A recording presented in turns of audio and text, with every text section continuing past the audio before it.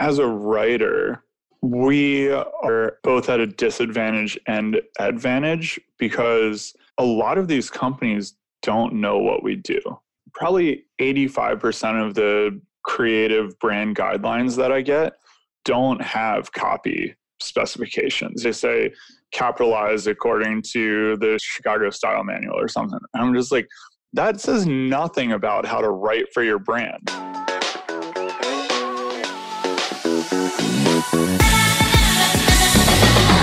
This is Writers in Tech, a podcast where today's top content strategists, UX writers, and content designers share their well-kept industry secrets. Okay, so today I spoke with a UX writer from Deloitte, and his name is Matt Hayes. Deloitte is a Fortune 500 company. It is one of the biggest strategy consultancy company in the world. What was exciting about this episode, first of all, we spoke about retro video games, which is always exciting for me. My favorite, by the way, is Cadillacs and Dinosaurs. Never mind. We had the opportunity to understand what is the process of being a UX writer in the digital agency of Deloitte. There is many action items that you can implement today in your workflow that we spoke about in that episode. We also talked about the structure of a case study and a portfolio if you want to get hired in the field as a UX writers. Don't forget to tell me how was this episode for you, and if you've liked it, share it with your team. Today I have a very special guest. He came all the way from Colorado and is working for one of the largest agencies in the world, Deloitte, as a UX writer. I am very excited to have him here. Matt Hayes, how are you? I'm doing great. Well, thanks so much for having me. I'm very excited to have you here because I'm very curious about different kinds of writing methodologies in Deloitte and a little bit about your experience. And I would love to learn more. Super happy to have you here. You just told me that you are at your client's location in Texas, right? Yeah, I traveled down here for a couple of days for a little kickoff and just enjoying the hot and humid weather. Can you say which client is it, or? They're not a public-facing client. We have some clients that are really excited to be working with us, and then others that prefer a little bit more obscurity. So tell me, Matt, what is the project that you are most proud of to this day? We had a really great project where we brought a lot of education around financial services and well-being and health and fitness.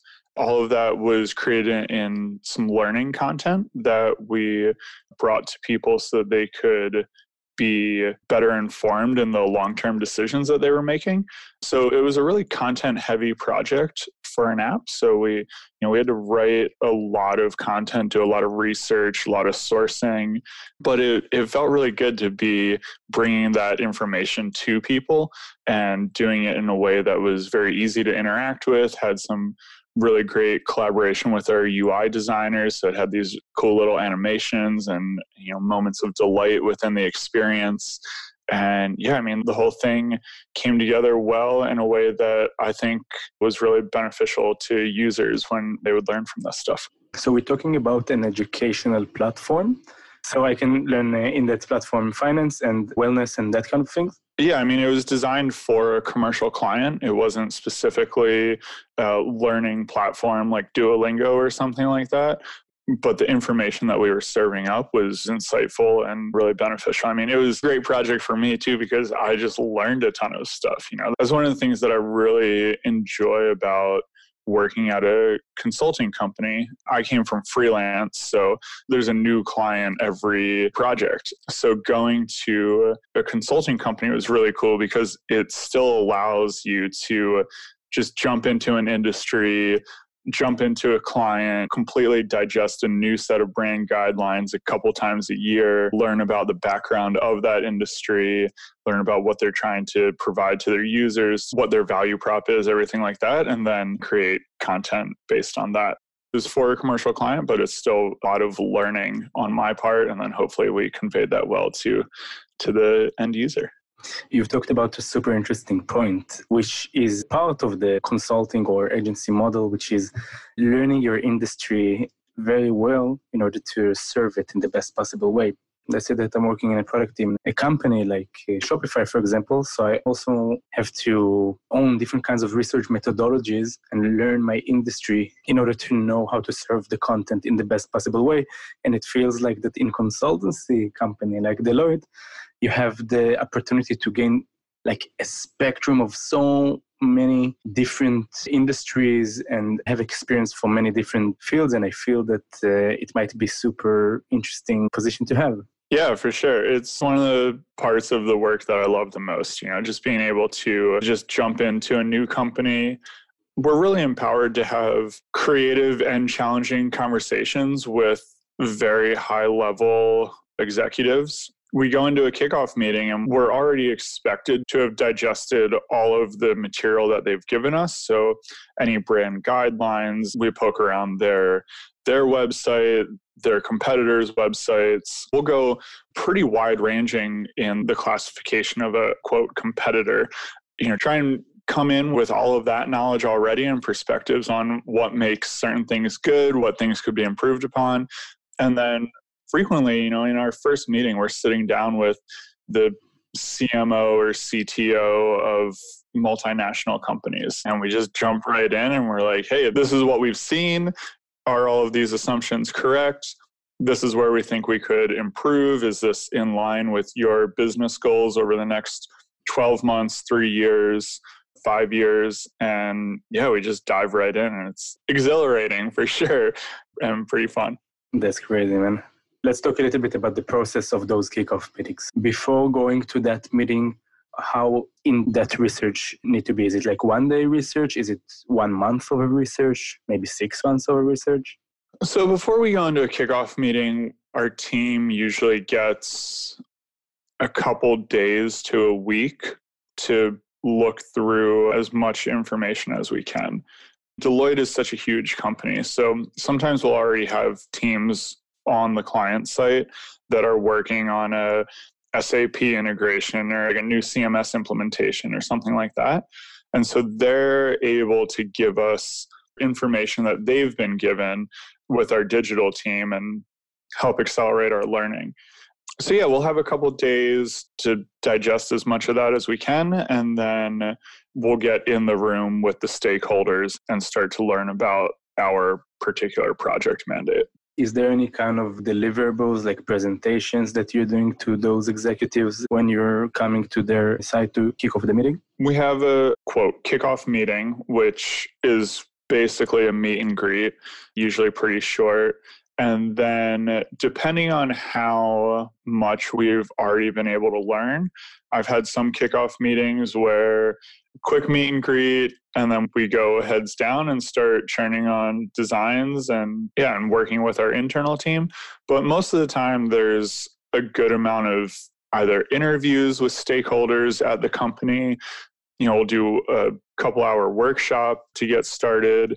It really depends on the client. I wouldn't say there's a specific prescribed way that we approach it, but just depending on the client schedules and who they're able to actually gather in a room and what kind of time is available, it depends. And as a writer, what do you think that are the things that you're taking from those interviews and the kickoff meetings that are different than the research team or the design team? So I think as a writer, we are both at a disadvantage and advantage because a lot of these companies don't know what we do.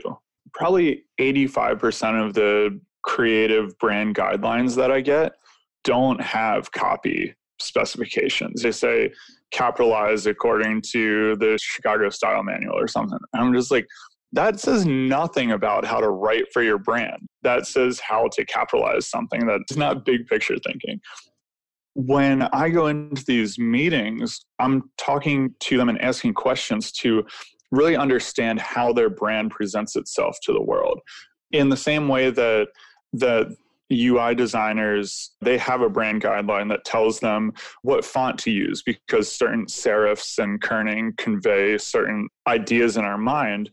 I get to do that with writing in a way that isn't actually prescribed yet, which is super fun. I don't know how open those multinational companies that you're working with through it, but you have the option to kind of dictate and define the content style guides for those companies as well. Yeah, for sure. In the projects that are better from a content perspective, when I'm able to work with a content group in the company, it's really great to take what they've been doing, sometimes from a marketing perspective or from an internal communications perspective, and work with them and help them learn how to write for the technology product. It's really fun to see them transition their writing a little bit, and also to learn why error messages shouldn't be written the same way as onboarding, why the marketing messages that they've been putting out on a billboard or on a radio spot or, even on a banner ad, why those messages don't belong in an app or, in navigational content or something like that. That sounds really interesting. I want to know, once you finished with the kickoff meeting and now you need to work with your team on that project, what will be your process? We have really great collaboration within the Deloitte Digital Studios. Maybe it'd be helpful to give a little breakdown of Deloitte's structure as well. We have regular Deloitte, which is what most people think of when they hear the word, consultants. A huge building, downtown, with the many cities, green dots. Yep, exactly. You've been well versed. So we have Deloitte Digital, which is a smaller group within Deloitte Consulting. And then within Deloitte Digital, we have a studio model, which is smaller creative offices that much more resemble a startup or a product company office. We all wear jeans and t-shirts to work and name our conference rooms after vintage video games in my particular office. Which video games? Man, I'm not much of a gamer, but I've been learning. So we have like Frogger, Missile Command, Super Mario, Pong. I had in mind, I thought it was more like arcade kind of games, like Mortal Kombat and Cadillacs and Dinosaurs. But I think it might be a little intimidating if we invited a client in to visit us in Mortal Kombat. Right, that's true. Yeah, I don't know who picked him, but yeah, I feel like we have some good ones. Missile Command is definitely our biggest conference room, so I think that one was appropriately named. So it's like a studio, like a startup kind of structure when everybody's are wearing super casual clothes, and it sounds like a lot of fun, by the way. Yeah, it's one of the most fun work environments that I've been in. Once we go through the kickoff and we get back into working with our team in the studio, so we'll typically be assigned, we call them war rooms, just like a project room where people can go at any time to just put heads down and talk. And you can write on all the walls, you can write on the windows, just a ton of aids for that, so that you can draw up quick screen proportions, I guess, for different phones and tablet sizes and start sketching things out that way. I work most closely with the UI and UX designers to create the idea and the story of what we're trying to tell to the user, making sure that the content is aligned with the overall experience that we're trying to create for that user. So how does that process look like? You're sitting in that awesome room with the transparent windows that you can write on, right? And you're sitting with the UX designer, and now it's time to plan the idea, right? So you did the research, you did your kickoff meeting with that client, and now it's time to finally generate ideas. Yeah. And so where do we start? How do we start? So typically I get in really early, and that is a new workflow for a lot of designers. In a way that the writer works with them from the very beginning. Yeah, exactly. I think a lot of designers are used to getting copy added at the end. Right. It's still happening in many places today. Right. Yeah, I'll just force my way in there. I'll either call a meeting with them early, or if it's a designer that I haven't worked with before and I see them go into the meeting room, I'm just like, oh, I should definitely be in there right now, and I'll just go into the meeting as well. So I'll have an idea of what I think it's important to start surfacing to users on, if it's an app, initial screens, if it's a website, initial pages, and how to structure that in terms of priority for what they would want to see first, in terms of what the business wants to convey as a high priority. And so I'll have content blocks, maybe content progression, I should say, in mind. Like some kind of a task flow, I would say, or like a user journey that you put different type of content blocks in it? Or we're talking about prototyping it on and imagining how the screens are going to look like? Yeah, I'm thinking a little bit past the user journeys. We would definitely have user journeys already defined by this point, and I would take those into account when I'm thinking of what sort of content I want to think it would be appropriate to surface. So taking the business goals, the user goals into account, then working with the UX designer initially on how those priorities start to show up on a screen. So they may be ready to draw a box and say, this is our hero image. I feel like it's my job to come to them and say, okay, cool. Instead of just writing lorem ipsum as a title, what is that actual hero image conveying? Why do we need, that hero spot at that point? Do we want to lead with a headline that tells someone why they're actually here and then go into the hero?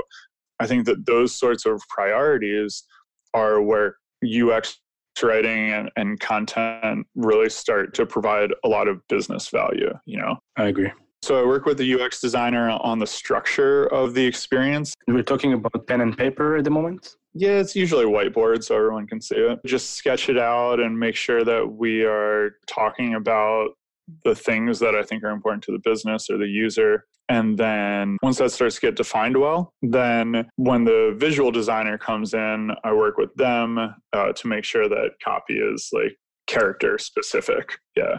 They say, oh, well, based on screen size and our font choices and font size, and if we write this button in the way that you've written it, we'll have a line break in it, and we really want single line buttons. Then it's like, all right, well, how do I change that message that I had to be 4 characters shorter? That's what we call content design. Yeah, exactly.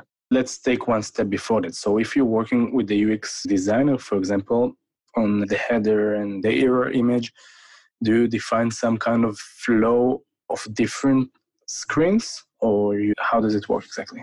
It just really depends on whether we start to sketch out a hierarchy of pages and the way that someone should move through several pages at once, or if we're trying to really dial 1 or 2 pages and get them into a design review and use those as a template to start making 20 pages or something like that.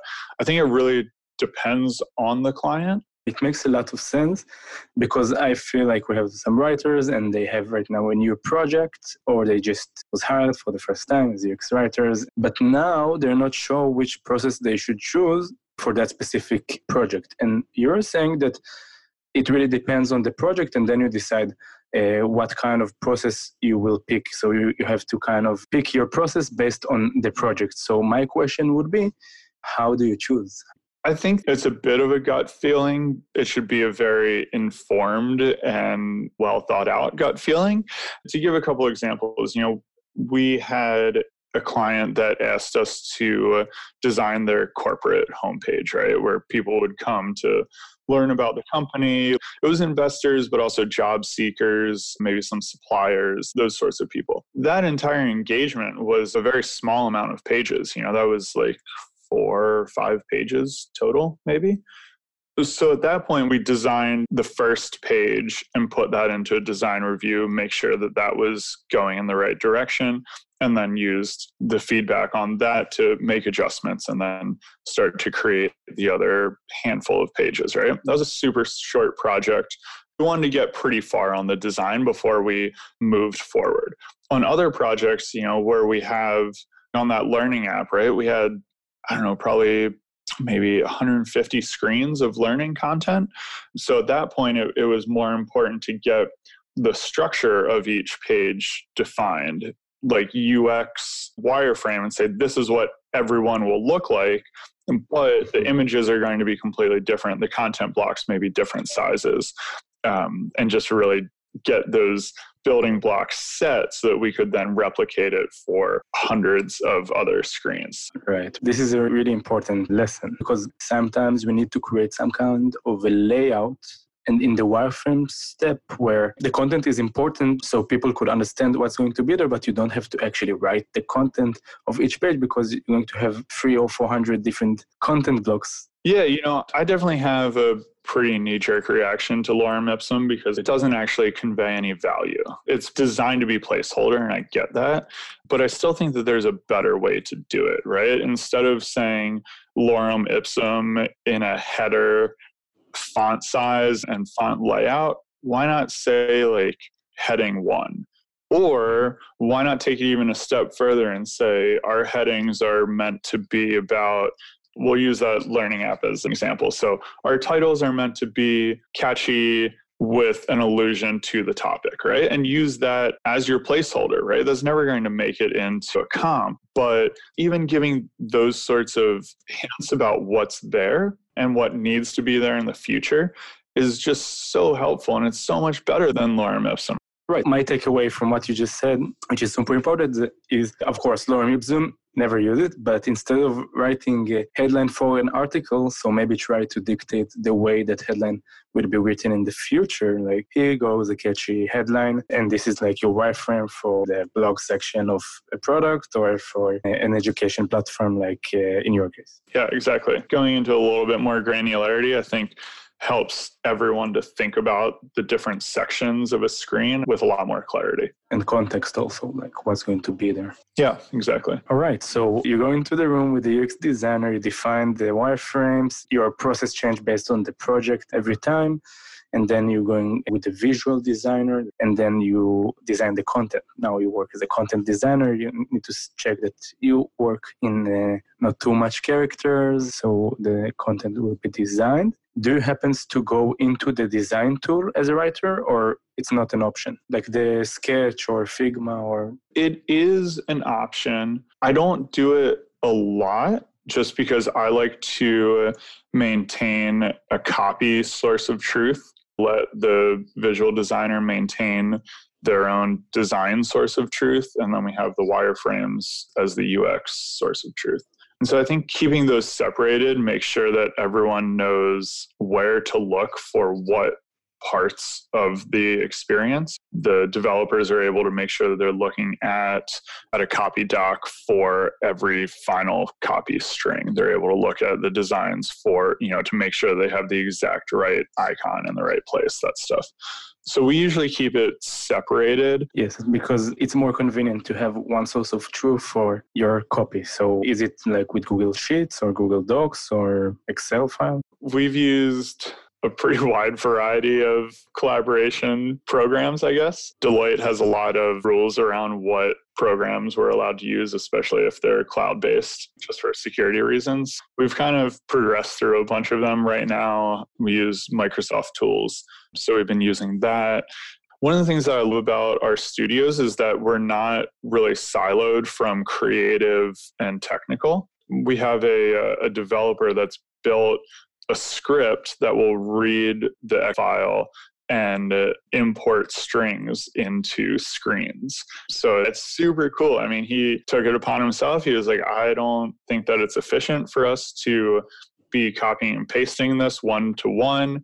It creates quality issues. If there's like iteration issues, right? If I change a string, if we decide that buttons are now title case instead of sentence case or something like that, and I go through and change it, sometimes a developer will miss one or two of those capitalization changes, right? Which is totally reasonable. But if you're able to do it in a script that just pulls everything into a JSON file and then imports that into code, it's so much faster, more efficient, and also better and more accurate. Brilliant. Is there any kind of gatekeeper for the content change, or you are in charge of how it's going to look like eventually, or how it's going to be written eventually? Our UX writers are the ones in charge of that. We also have a very talented QA staff. They look through everything with a very fine-tooth comb, and I'm used to having that feedback, and I appreciate that feedback. Some of the stuff that QA catches from not just a content standpoint, but but across the entire experience is just really impressive. So we make sure that that stuff is dialed. So if I understand correctly, you have a QA team, which are not in charge only of technical stuff, but also on the looks and the content. Yeah, exactly. Depending on who it is specifically, they have different strengths. But yeah, the QA is empowered to call out any QA issues. And yeah, they make sure that everything that gets published is accurate. Let's talk about that Excel sheet that integrate with that script. For example, now you have a new project, like the UX designer have, I would say, probably a design system or maybe a UI library for the wireframes or for the results. Some will call it a design system. Once your copy source of truth is the style guide of the copy, so it's the content style guide. And a lot of people ask themselves today how they should structure their content style guide. So I'm asking, what is the structure of that page that you are creating that eventually is scraped by an algorithm that take it to the product? So I usually set up my document with a bunch of tabs, right? You can have tabs at the bottom of spreadsheets. So I'll have my first tab be a reference for me when I'm writing. So it'll just say like, buttons should be capitalized this way. We write our headlines in this particular way. You know, each little bit that is just a helpful reminder for me because I am changing projects and sometimes we're staffed on multiple projects at once. It's just really good to have all of those granular things itemized for me so that I can bounce back and forth and make sure that I'm writing it correctly and formatting it correctly. And then I usually do a tab either per page, or if we're doing a ton of pages, then I'll do it like per topic. And then I'll use the rows for different content blocks. So like row 1 will say that it's a certain page, and then I'll just go down the page for each content block. So like it would first be like the header and then the first content block and then maybe a subhead, and I'll just work down that way. And then I use the columns as iterations and version tracking and note taking. So I'll have the first iteration will be what I came up with as the UX writer, and then maybe the second column will be notes from a design review or from stakeholders or even just from an internal review of copy. You know, the UX designer says something or the UI designer wants a couple more characters or a couple less characters, whatever. So I keep all track of all of that in a notes column, and then I'll have the next column be an iteration of that. Nice. How many iterations do you get?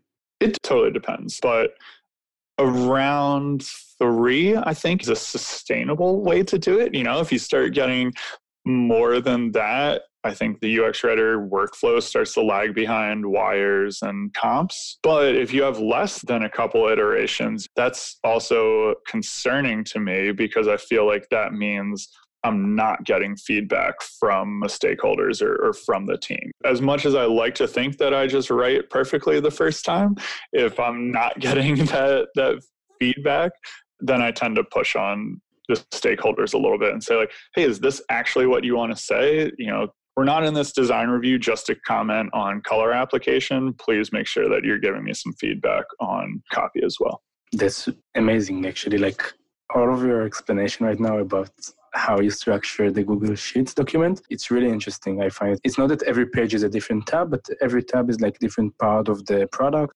Yeah, that all just depends on how much we're building. You know, the corporate project that was like 5 pages, then each tab would be a separate page. If we're building out 150 screens, then each topic would be a tab and I'd have a couple pages within it. This is the part of the process that you're doing after you define the wireframes with the UX designer? Yeah, I don't want it to come across as linear where I'm like thing with the UX designer and then go off and work on my own and then check it with UI.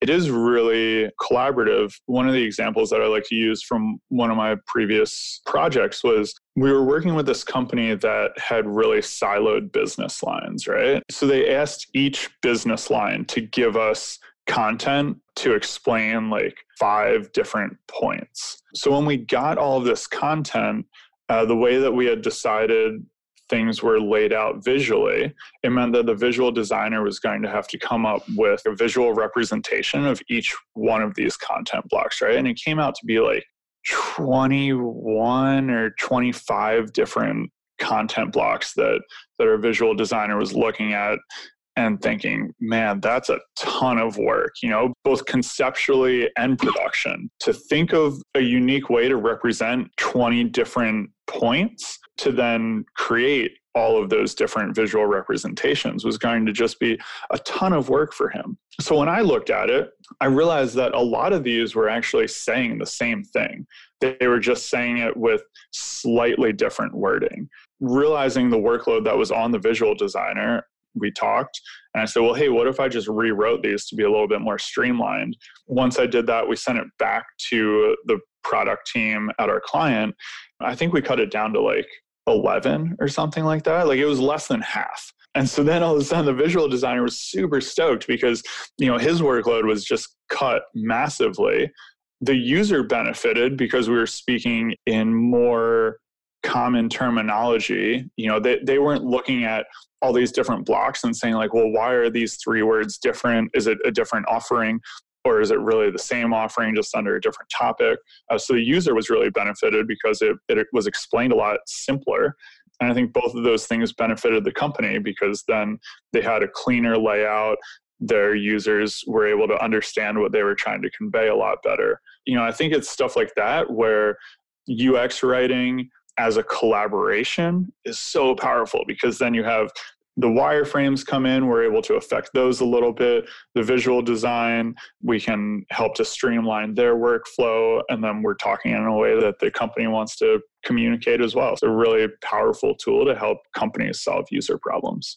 Amazing. It's a really crazy challenge many writers have today. Like they want to get into UX writing, but they need some kind of collaborative feedback if they want to get into the field. Let's say that we have a listener right now that want to get into UX writing, but they don't have a design team that they are working with, and they have to create some kind of a portfolio and send their work to their next employer. So what would be the best possible way to start your career in UX writing? Yeah, I think that the way that writing is approached, being very empathetic to your audience, writing with a very audience-focused message, those sorts of things are very quick bridges to UX writing. So I came from this freelance background in the outdoor industry. I was doing all kinds of projects. I proofread the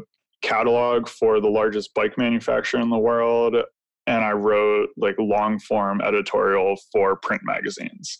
But I think every single time that I started writing, I was thinking about who's going to be reading this and where are they going to be when they're reading this, right? Are they reading a blog post on their computer when they need a break from whatever desk job they're doing and they want to read about this awesome climber, right? Or are they in a bike shop and they're trying to read a specific catalog to figure out what wheel set is on what bike? I think that mentality of writing for the person that's reading is really important to UX writing, because if you're doing user-centered design, like that's just a fancy way of saying that you're writing for whoever it is going to read it. First of all, there is a lot of similarities between UX design and UX writing in the way that you need to present your project. So I'm always talking about, if you're creating some kind of a case study right now or a portfolio,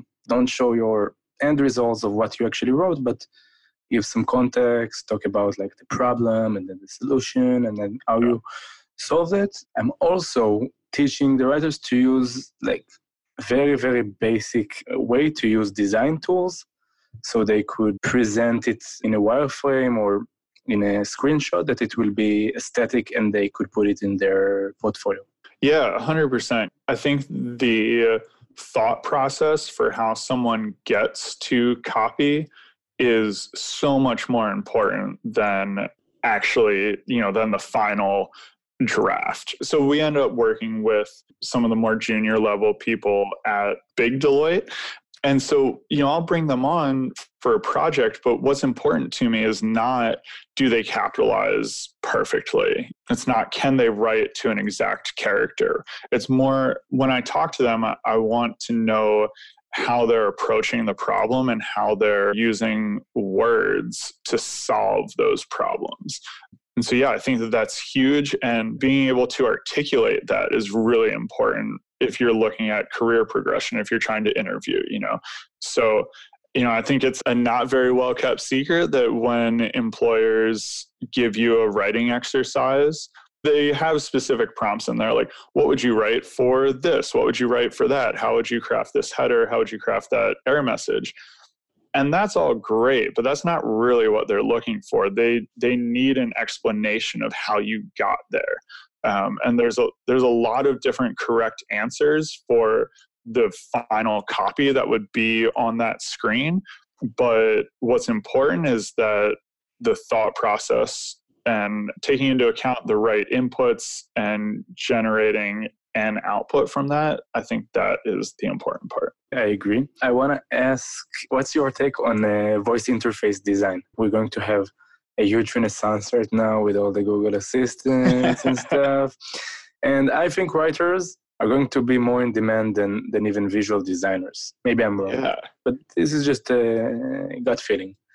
So did you have a chance to, I know many people haven't had the chance, but maybe Deloitte are working on projects like that? Yeah, for sure. I feel like looking at our little video conference screen here, both of our eyes were lighting up at the same time. Like, oh, this is so exciting. Yeah, yeah, for sure. I think that, voice as well as maybe text-based chatbots are such an exciting area for writers to progress into, and for words as a communication platform to really just be highlighted. And, when you and I talk, right, we just conveyed a ton of meaning back and forth through nothing more than words. And I think that as we move towards that in technology, it's just so exciting. If in Deloitte you're working on something like that for clients, I know that many people don't work on projects like that. I just want to know if you had the opportunity to do something like that, or you want in the future to do something like that. So Deloitte has a decent budget for innovation projects, where done some 3D like VR design, which has been super cool, because one of our visual designers or a couple of our visual designers were just super excited about it. So working for a company like Deloitte is really cool because they have the money to give us the training and give us the tools to build that stuff. We've also done that in chatbots and voice design. So we've been working with Alexa mostly, definitely a little bit with Google Home as well, and then with other more like text-based platforms. I think that it is a super exciting direction for design to be moving, because at the end of the day, I think that language is one of the most efficient forms of communication. And if our mandate is to communicate with users, then I think that doing it through language is just so powerful. So I'm really excited about that. Nice. Well, Matt, before we're finishing, our listeners, they want to know, can they find you if they want to reach out to you? LinkedIn, Twitter? Yeah, for sure. I'm on LinkedIn. Great. So thank you so much. I had a lot of fun. Have a great day and enjoy the rest of the week. And I'm sure we're going to talk more in the future. All right. Sounds good. Thank you so much. All right. So I hope you liked the last episode of Writers in Tech. If you've liked it, you can watch another episode. By the way, I want to interview Elon Musk for Writers in Tech podcast. So if by any chance you know Elon Musk, so send him this episode and tell him, hey, Elon, Yuval from Writers in Tech podcast want to interview you. And if you don't know him personally, you can just share this episode on a social channel and add an hashtag #ComeOnElon, or tag also Elon Musk profile. I don't know, maybe it will work. Someone once told me that if you say out loud to the world something that you want to happen, the world will bring it back to you. So this is what I'm trying to do here. Until then, have a great day. See you next time. Thank you for listening to Writers in Tech. If you like our podcast, then leave us a rating and subscribe so you're updated when a new show comes out. For more UX writing goodies, sign up for our UX writing newsletter at uxwritinghub.com. Thanks again, and that's all for this week.